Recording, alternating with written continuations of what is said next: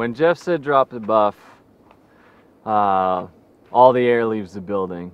You know, it's on one end, it's really exciting that what we've gotten used to and became just complacent and stale is about to be kicked up a notch.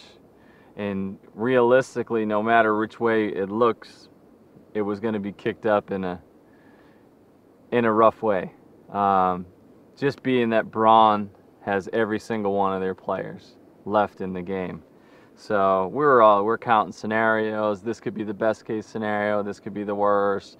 In reality, it didn't matter because we're blindly picking up buffs. So he goes around, he grabs everyone. You know, everyone takes a buff. Everyone opens it. You know, the people next to me, in front of me, all had opposite colors. And I said, oh, here we go. You know, I got to start this whole game over again. And then we went to our, you know, separate mats.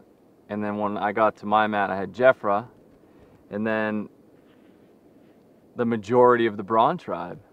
So at first I'm like, damn, I'm screwed. I'm out. It's over. I'm outnumbered. And then I took a look, and these guys have had a good majority of wins and have overpowered in a lot of the challenges. And I thought, you know what? I might be guaranteed to make it to the next merge, because when you look at our tribe and then you look at their tribe, there's almost no question, unless we were completely blindfolded, that we should lose a challenge. But it's Survivor, and I know it never happens that way. But realistically, the way that the cards were laid, we shouldn't lose.